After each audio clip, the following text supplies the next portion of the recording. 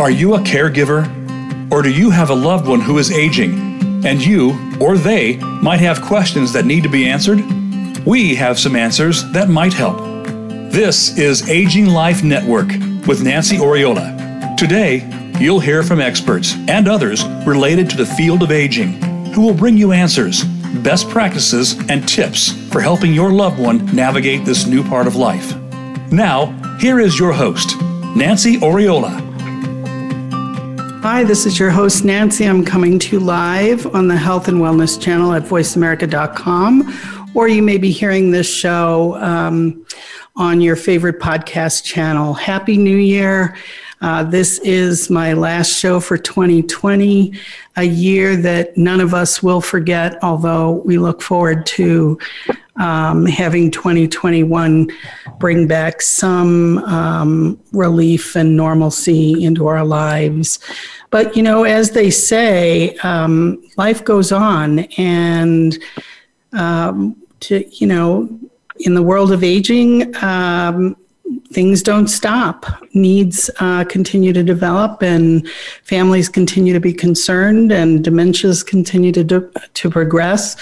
And so here we are at year end and wanting to talk about planning and goal setting and reflection, something we're all doing for ourselves. And today we want to talk about having you do that for others as well, or with others as well.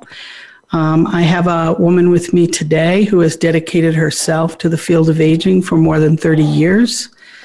My guest, Catherine Rowlands, who is called Kathy by many, I'll probably call her Catherine today, has been a geriatric care manager for more than 25 years. She began her career early on as a biomedical research scientist and got an MBA and went into the field of healthcare administration and consulting in healthcare administration before founding her own care management and guardianship practice that has now grown to more than 8 folks working for her. And although she has those 8 folks working for her, she continues to work with families and seniors herself. So she's been in the care management world for more than 25 years. And, you know, community-based care management is a relatively new profession as compared to other professions. And our guest has followed this growth for some time. Given Catherine's work as a guardian, I'm going to make a leap here and guess that there's not much she hasn't seen in terms of families and seniors. There are many topics. I myself am a care manager and have practiced in the guardianship arena for 20 years this year. And so there are many topics I could talk with Catherine about. However, given that this is my last show of 2020, I've asked Catherine to join me to look forward. We want to talk about planning and goals and reflection. It's what we do as the new year approaches, typically. And again, I want to encourage you to do this for those and with those you care about.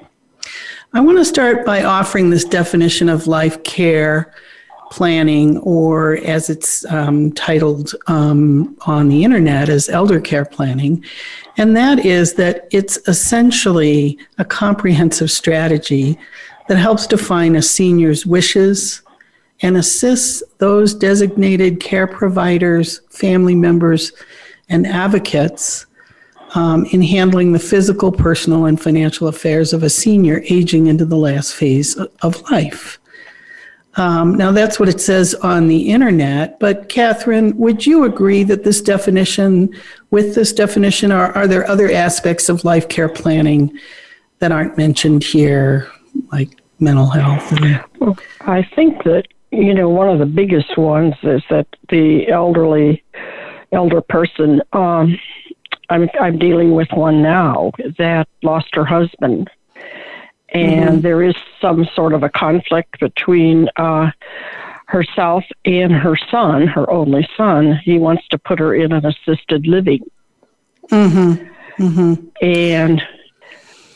you know, that's very difficult for some people, especially if they're, you know, have all their faculties.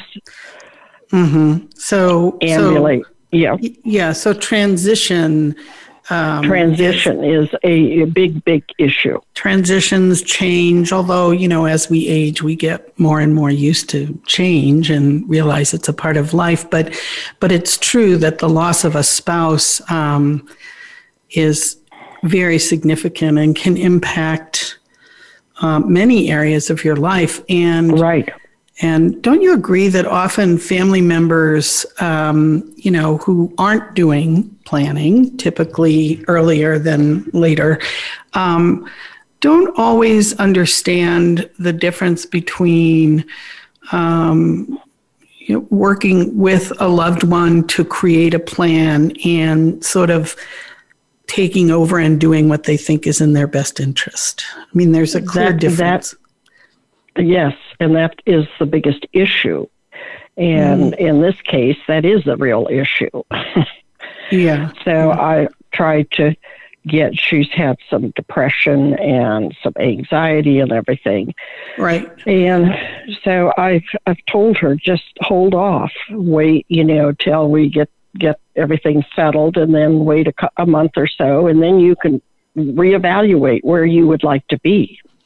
So in her case, yes, looking at physical, personal, and financial affairs would also include her mental health, where Correct. she is. And, you know, in the middle of COVID, mental health becomes so much more of a critical issue when we're talking about planning, right? I mean... Correct. And like she was taken down to look at a facility, and nobody was out of their rooms. She didn't see anybody. Well, that's probably because they, you know, right now a lot of them are keeping them in their rooms. Right. A lot of, I think a lot of seniors are postponing moves. You have a little more flexibility in your home if you can, A, afford it, and B, you know, have the need. So, and that will all come into our discussion about what's involved in a plan. So, yeah, I would add planning involves a lot of other issues, legal issues, medical, which would fall under personal, but they didn't mention legal or mental health. And so in our, can you share with our listeners why life care planning is an important exercise to complete with a loved one, and why doing so sooner rather than later is recommended? I can tell you that a lot of people have no clue what is out there, and they really need to start thinking about it when they're probably in their late 50s, early 60s. In their 60s. What do you mean by out there? What kind of options are out there for you? Oh, I see. Yeah. You know, the options are, and whether you can afford those options. You know, there's assisted living, different. You know, there's one. You know, if you have dementia, you know, they have those those facilities that are geared to that treatment. They have independent living that people can get in and buy apartments. They buy into it. It depends on your resources again. And then you can. Most of those communities have assisted living. And then they have an arrangement, or they have their own nursing home. So you can stay in under one community umbrella. Right. They're called life care communities. Right. Yeah. But you have to be careful of those. Yes, you have to read the fine print in the contract. Read the fine print. Yes. Yeah. There's nothing. Contract. There's nothing worse than paying, $250,000, $500,000 up front, and Yes. in year two having a loved one die, and that money's gone. But in terms of overall planning, so what you're talking about more is sort of a long-term plan. I'm a young senior, and I'm looking forward, and I'm working with my financial planner and my estate planning attorney, and I'm pulling together my advance directives, my living will, what are my wishes, what can I afford, building it into a retirement plan. But I want to talk today more about, mom is 85, and, maybe there's only one of 3 or 4 children living nearby who has most notably become concerned that mom's needs are changing and increasing, and there's some concern, and the other family members may not see it. They're out of town. They haven't seen her in a year. They're only doing phone calls. And so why would it be important now to do the planning, or even if mom's needs aren't increasing, but she is 85? Why would it be important to gather and develop some kind of forward-thinking plan now rather than waiting until there's a crisis? Crisis management isn't very good. If you wait till a crisis comes and then you have to do something, it's hard to make a rational decision about what you want to do, where you want to go. And, I've seen that where, family member thinks they need to be in assisted living, and the elder thinks they need to stay home. Right. And you've got three days to make a decision. Right. And it's hard. And if somebody goes to the hospital, what do you do then? Do you think about, people have to think about where they want to go if something happens, like a broken hip, pneumonia. Well, it gets back to that affordability issue too. It's affordability. Can you go home? Also, could you have avoided the fall if you had? Yes, that's another issue. If you had a plan in place, could you avoid a fall? Like this little lady that I'm dealing with, she refused to use a walker.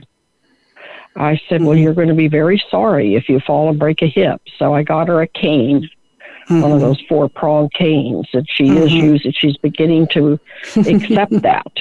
I've had clients, particularly Santa Fe folks here in New Mexico, who are used to hiking in mountains and such, that I've had clients who use ski poles, 2 ski poles. And they walk around with that, whatever it takes. Yeah. Well, and there's there are many ways. Certainly going to assisted living is not necessarily a way to avoid a fall, but there are ways that fall prevention, there's a lot of material on fall prevention. And what's worse is if there isn't an alert system in place and your loved one falls and is not discovered for quite some time. I have a recorded interview with a physician on the Aging Life Network website, Dr. Neer, where we talk about, what happens to the body and how dangerous it is to lay on the floor for several hours. And so what may have been simply a broken hip could become much more acute and dangerous. Correct. And suddenly you're not doing rehab and going home. You're going into long-term, you're going into a nursing home because things are far worse. So life care planning is would you say, a way to look at risks, look at mitigating risk or minimizing it, involving your loved one. I mean, waiting to do life care planning can often mean your loved one can't participate due to, Correct. Right? Yeah. Right. And that happens a lot of times. Yeah. And so now we're guessing what mom would want. We're guessing. Yes. And maybe you guess wrong and move them out and they don't adjust to whatever facility you put them in. Right. Right. And when a life care manager is involved, we typically begin with what we call a biopsychosocial assessment. But, Right. You can also just simply say, the first thing you need to do is assess a person's needs, where they are today. And, we're looking at such things as their wishes, right, for life-sustaining treatment. Right. Have they actually signed a DNR, DNI? What are their end-of-life concerns? As you said, where do they want to live as they age? How do they want to age?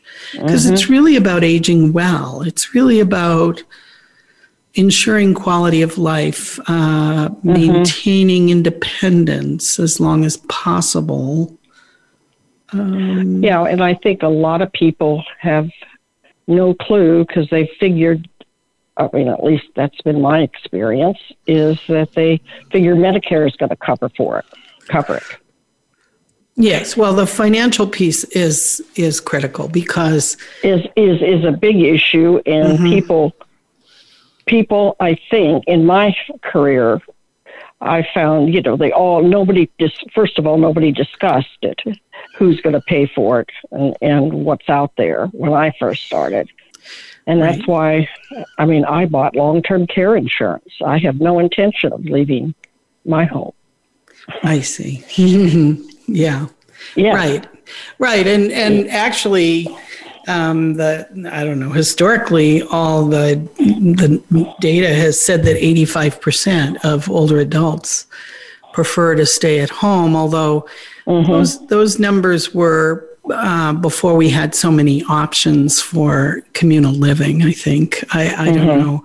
I don't know what the numbers are now, but for the most part, people prefer, and I've done shows about, and all that's involved in keeping mom in her home. But assuming right now, whether it's in her home or she's already living somewhere else, I think any shared decision making should be made, with as much of an understanding of your loved one's goals and wishes for the future as possible. Correct. So we can start there. I think also it's very useful if you have a group involved in the care or are concerned or developing this plan, that there be kind of a point person. I have a guide, the top 10 things you need to know, that people can download for free. And the very first chapter is called Who's on First. You Correct. Have to define, is mom still defining the plan, or is there a power of attorney in place? Would you say, this is a little off topic, that even if someone does have power of attorney, the way to mitigate conflict in any family is that the person with power of attorney needs to be transparent and involve others, perhaps, not in the ultimate decision making, but in hearing the other's concerns. And yeah. Yes, make an informed decision. People can, if of all the pluses and the minuses of a decision, option, are presented to everybody. And I think that discussion with that, you just unfortunately, as we just discussed, sometimes, when people don't do it, they get into crisis management, and nobody's very happy with the outcome. Well, and yeah, I mean, you can't create a plan in the middle of a crisis. All you can do is absolutely. Yeah. Although, unfortunately, it is when people often come together. They might handle the crisis, but then it is a window of opportunity, particularly when you have some family members who've not been able to see that the problem was developing. And so it is an opportunity for those with the bigger concerns to call together and, the support system of family, friends, loved ones, whoever's involved to do that assessment. And you have, and I think that it's very important that whoever is the lead person is somebody that the elder, can trust, identify with, or however you want to say it. Because I think even in my family, everybody, all three of us have different relationships with our parents.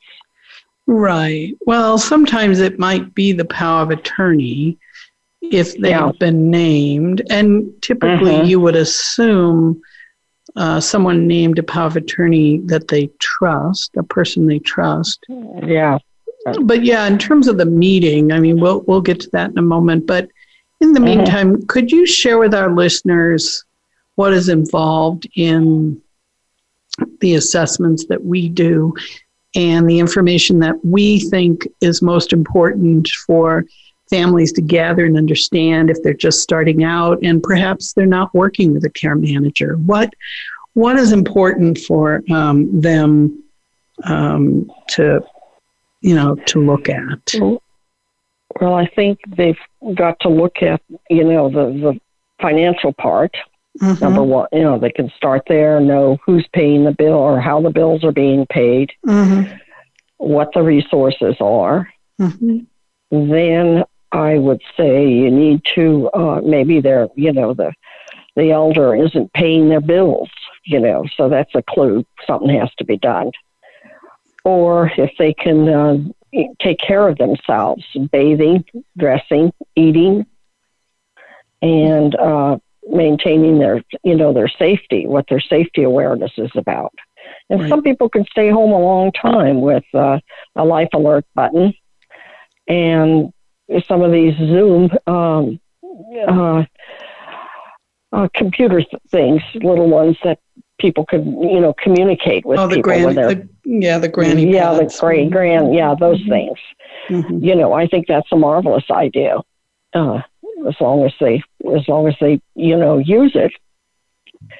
I think you have to look at whether their physical well-being, and whether they're are ill all the time or not ill all the time. Are they taking their medications? Are they able to ambulate?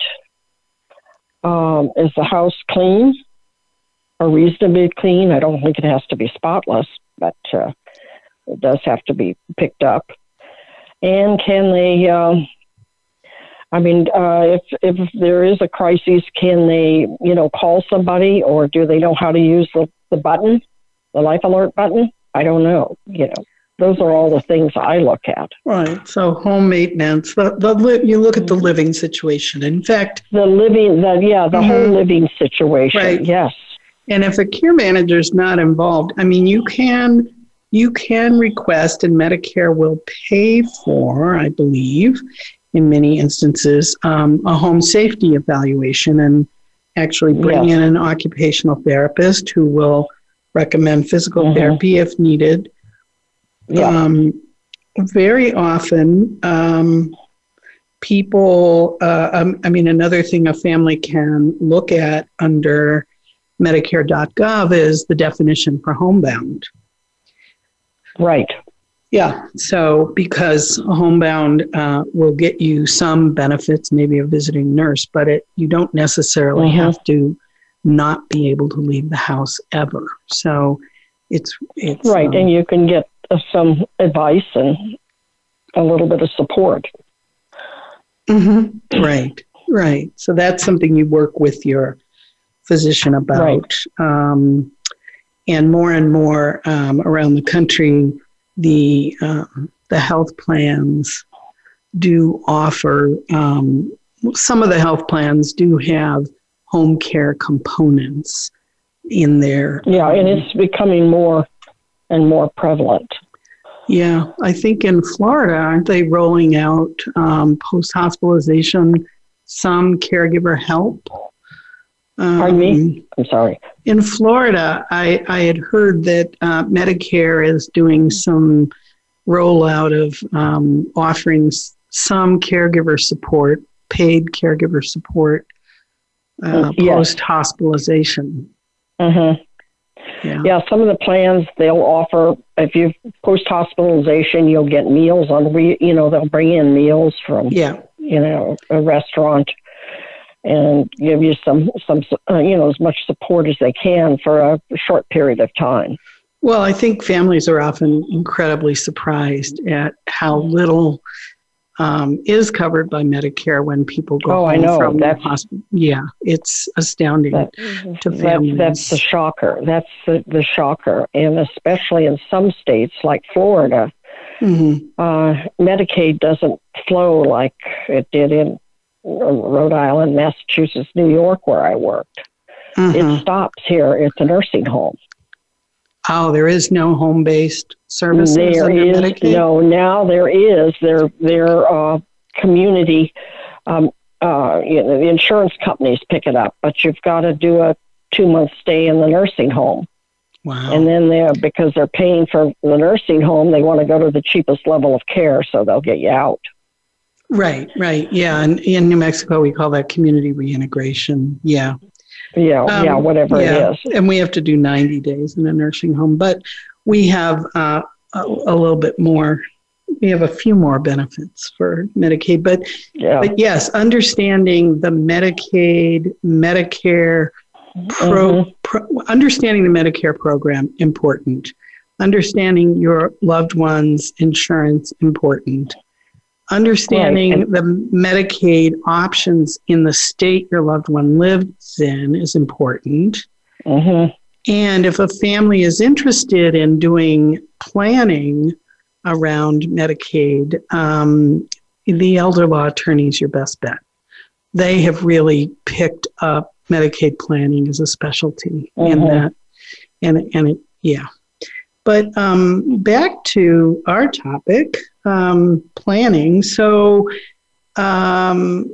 evaluation of the home, the maintenance needs, safety concerns, accessibility, medical equipment that's needed, which can be, brought by an OTPT evaluation. Right. Who's doing the finances? And, often we'll talk about the family meeting soon. I think we've gone way over time. Let's see, we probably missed our break. Maybe not. Maybe we're just coming up on a break. At any rate, managing financial matters, benefits, etc., is often a good job for somebody who has a little, less time, or although it can be a big job, or lives out of town or something like that. Transportation. I mean, if your loved one is no longer driving, yes, that can be. And if they don't have, mass transit, which is terribly lacking in at least Brevard County in Florida. Yes. There is none. Right. Yeah. So, so right. If they're no longer driving, if that's part of the plan to stop the driving, you gotta determine how transportation is going to happen. As you said, personal care, what we call the activities of daily living. But it's information you should gather. All their legal information, end of life information on prepaid funeral arrangements. Right. Yeah. Where's the safe deposit box? That's always a big one. Yeah, well, that's like all the instrumental activities of daily living, banking, where all that stuff is done, who's doing it, whose name's on the account. Yes. Or and the box. And even most, right, who's on the box. And most critical is, the safe deposit box in banking, the mortgage. Very often everything's in the safe deposit box and you can't get in the safe deposit box if you're not on it. So it creates issues. That's a huge issue. The other is, at least it's a big thing down here that I do a lot of, is VA aid and attendance planning. Yes. So looking at benefits that a loved one is eligible for is, again, yes, important. And then, of course, all the medical information. Who are the doctors? Yeah, so creating sort of a fact sheet. And, I just remembered what I had forgotten. These days, knowing passwords on computers is... that's a biggie. Yeah, it's particularly if they're using Apple products, it can be a little tricky. So listen, we're going to take a break. We're overdue on that break. When we come back, I want to talk a little bit about gathering the family together and how to create this plan. So if Matt is listening, I'd like to break now. Thanks.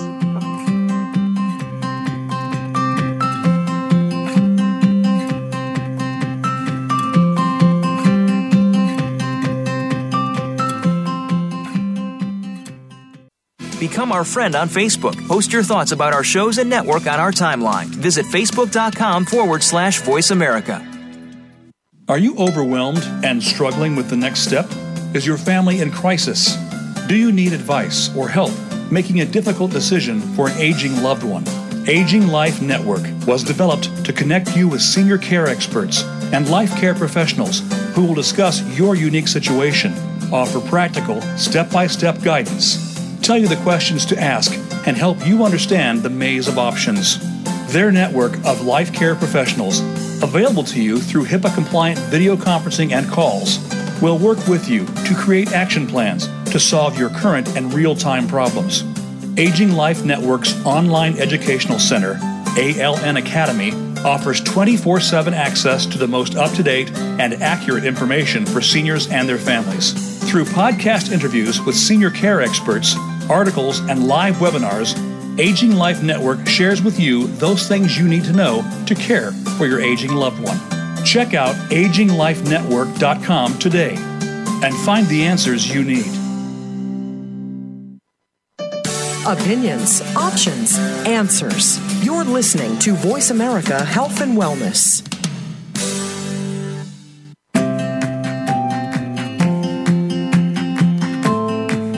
This is Aging Life Network. If you have a question or comment for Nancy about the show, please send an email to nancy@aginglifenetwork.com. That's nancy@aginglifenetwork.com. Now, back to the program. Hi, this is Nancy, your host, and I'm here with Catherine Rowlands from Melbourne, Florida, a life care manager for more than 25 years. We've been talking about life care planning and the important issues that should be discussed and considered, and we recommend doing your planning soon, the way you're doing all the rest of your planning, and set goals with your loved one. Reflect or have them reflect on what they want and what their wishes are, and see if and work with them to get them to communicate those wishes. There is a .org online that you can look at that will help with some of these conversations with a loved one, and it's called the Conversation Project. Look them up. They have some great forms and information that will help you glean some of your loved one's wishes, because very often, people don't talk much about this stuff or reflect on this stuff. But so we want to talk about family meetings. I think I've spoken about it before, but I want to spend a little bit of time with Catherine discussing it. And, they're often very difficult topics. There's often many different opinions. And so we want to provide you with some tips for having a successful family meeting. And but let's begin by just, Catherine, if you can just talk a little bit about what some of the barriers are to holding a meeting, and ways that we might overcome. Some of the barriers are the family, the children or whoever's in charge of the elder person. Mm-hmm. They really haven't communicated a lot. As in my case, there was one family member that was made all the legal decisions, but when it came down to the nitty-gritty of having to deal with my mother, he wanted nothing to do with it and couldn't handle it. And I think that's a hard thing, for some people to confront. I think if you need to get the elder person hopefully involved in it themselves, if they're able, if their dementia is not too far gone. But still, if it's in the early stages, people still have their preferences and what they wanted, how they feel that how they would want to be, cared for when they need more assistance than they're able to, get on their own. So one of the barriers is having a family member who's just not interested. You're not interested, or, can't face it, Right. Is having a hard time, is in denial, or having difficulty thinking there's a problem. Yeah. And then I hear you saying it can be that the senior themselves, who it would be nice if they could be in a planning meeting, simply can't attend a family meeting. And I would say, historically, geography played a big role. Correct. Trying to get everybody at a meeting at one time with their busy lives and commitments. Yeah, some people might want a paid caregiver to be at a meeting, but the paid caregiver is not able to make any decisions. They're not able to join in the planning in the family meeting. We do have Zoom now, which is easy. It makes it easier for people to gather. I have heard, my sister would never agree to a meeting, but they've never asked the sister if she would attend a meeting. So, there are barriers, but I think they can be overcome. I think it's best to involve everyone, but if everyone can't be there, I think you should hold the meeting anyway. Yes. Or help or include them virtually. Right. Yeah. And so who should you invite to the meeting? Just family, close friends? Family, and you might think about a close friend who knows them, is willing to participate, because they can give observations that maybe the elder wouldn't reveal, and, so that we could have an honest appraisal of what the situation is. And all the children, if there's, depending on how many children there are. Right, because the initial meeting isn't necessarily, you can have more than one meeting. The initial meeting is not necessarily a decision-making event. To describe why why we will be having, why we're going through this process. Well, and coming up with some sort of plan, but the plan, yeah. I like to think of it as identifying needs, creating a task list, and parceling out the tasks, having people volunteer to take on certain tasks or do certain types of research and obtain certain kinds of information, and then come back as a group to complete everything.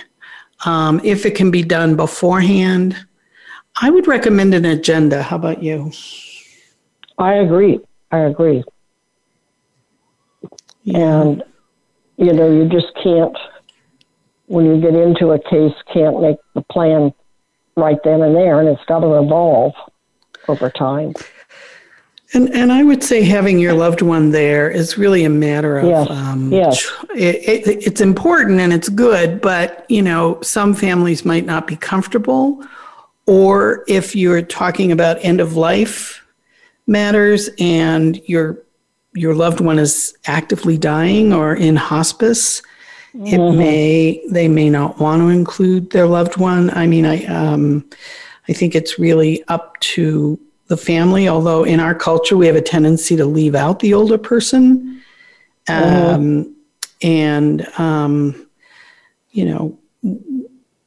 may want to include them depending on where they're at.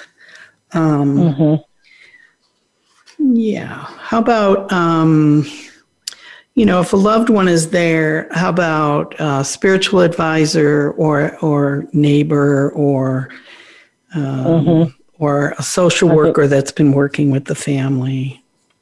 I think that's very important to have somebody like that. It's typically recommended that there be a neutral third party to facilitate the meeting. Basically what they are, yeah.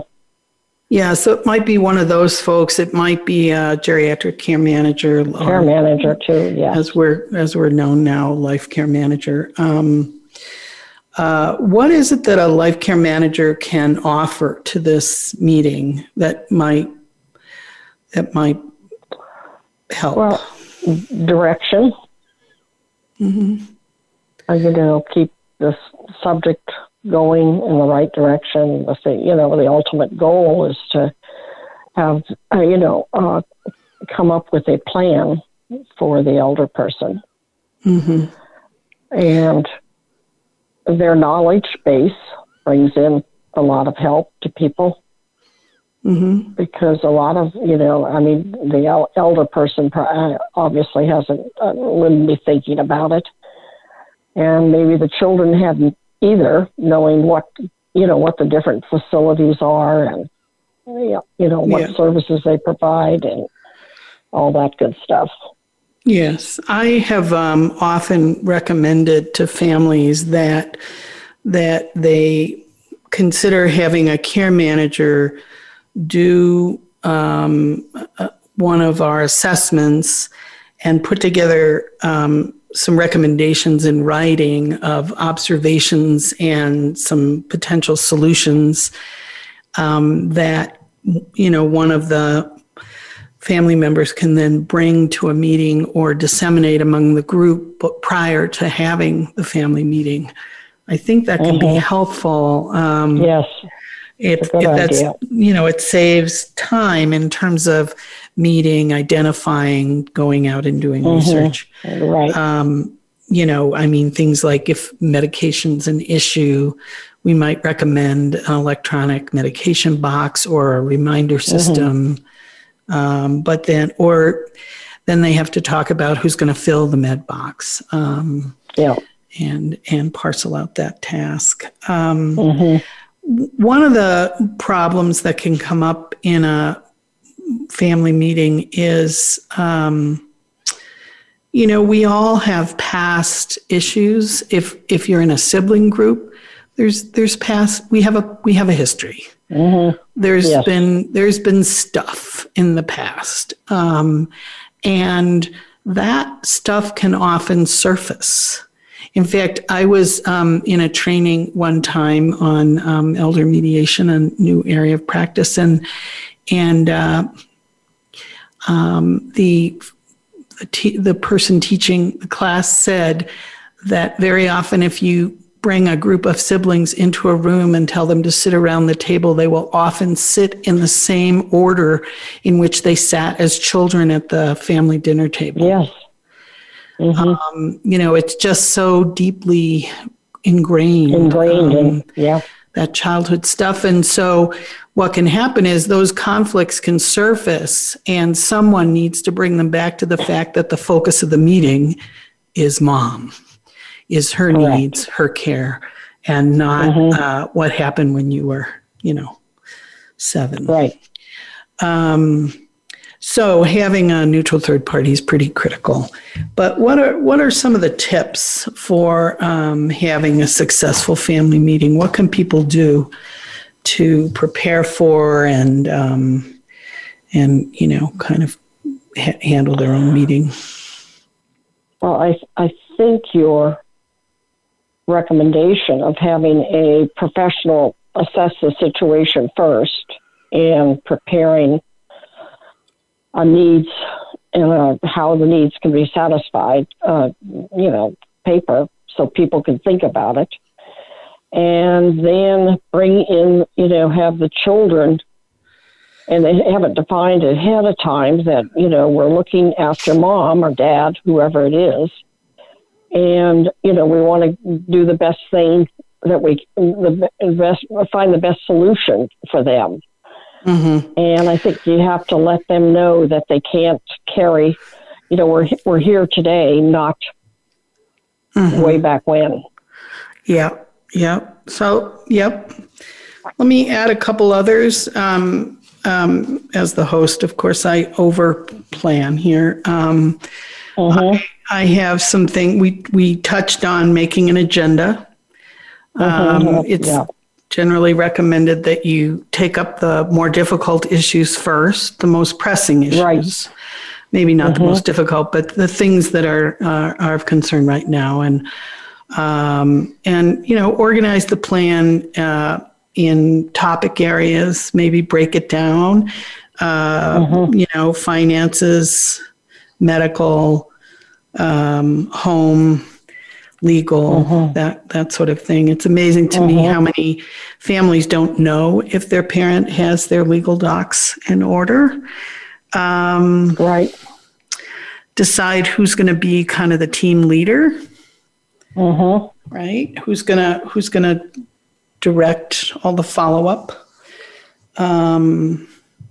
Keep the conversation open and honest. Right. Make room for everybody to participate. Make sure everyone speaks. Yeah. Yes, I think they feel that they're part of the process. Yes. Write things down.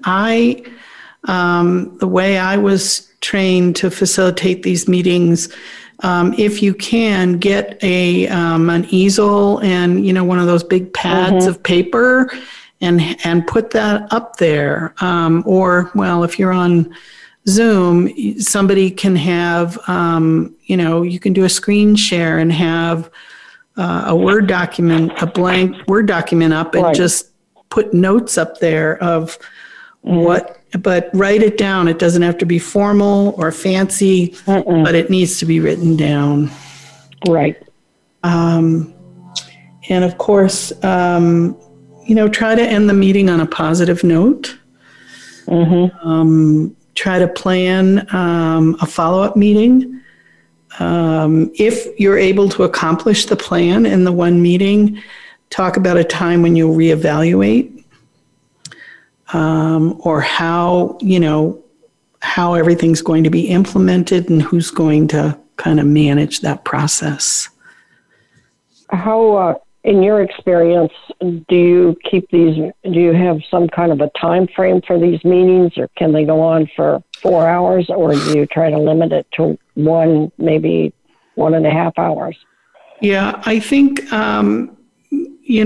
particularly if you're on Zoom, it can be harder to stay on for a long period. I think it depends on how much work you have to do, but probably 2 hours. I mean, I've seen these things go half a day, all day. Oh. But, a couple hours and and then maybe everyone goes off and does their homework and, a couple of weeks later you come back and do a little bit more. I think that would be helpful. I think the critical thing is, and some families can do this on their own. They don't necessarily need a third party. But people need to assess that. And I mean, if even one person doesn't feel comfortable, we could even say safe, but let's say comfortable, doing the meeting without a facilitator, I would ask that the group consider finding a facilitator. Yes. And care managers certainly are doing more and more of these family meetings. The family attorney might be able to facilitate the meeting. It really depends on who the group would trust to do it. It doesn't necessarily have to be someone who knows your loved one well. It just needs to be someone that everyone would agree is. And in fact, you could, call an elder law attorney and see if they would facilitate it if there's not a care manager, in your area. So, yeah. So I think that, let's see. Sometimes it's suggested that that you have an agenda item called, like let's say you're just talking about a specific subject, right? Like moving mom. Okay. Some people think moving mom is needed, others don't. So you might do a pros and cons of mom moving and have each person, lead a discussion of why we want mom to move, and you can talk about we're afraid she'll fall and then you can talk about solutions for falling, including the life alert and the cell phones and daily phone calls or visitors. And you talk about the benefits and the drawbacks of the move. So you could be very topic specific like that. Anyway, listen, if people have questions, I think as you've heard in the comings and goings of the show, you can reach out, send questions to me at nancy@aginglifenetwork.com. There are a couple of places in the country training people specialized in elder mediation.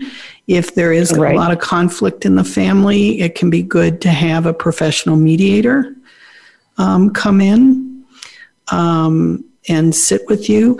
But at any rate, that's our 2020 show, folks. We wish you an amazing 2021. Just remember, as my daughter reminds me, this is temporary. It will pass. We are close.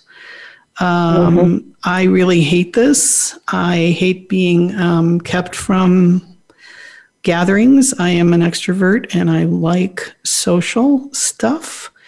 Catherine, thank you for joining me from Florida today. Well, thank you for inviting me. I really enjoyed participating. You and I need to visit some more about our mutual practices, and maybe we can do a show. A show on guardianship might be really helpful to families. Yes.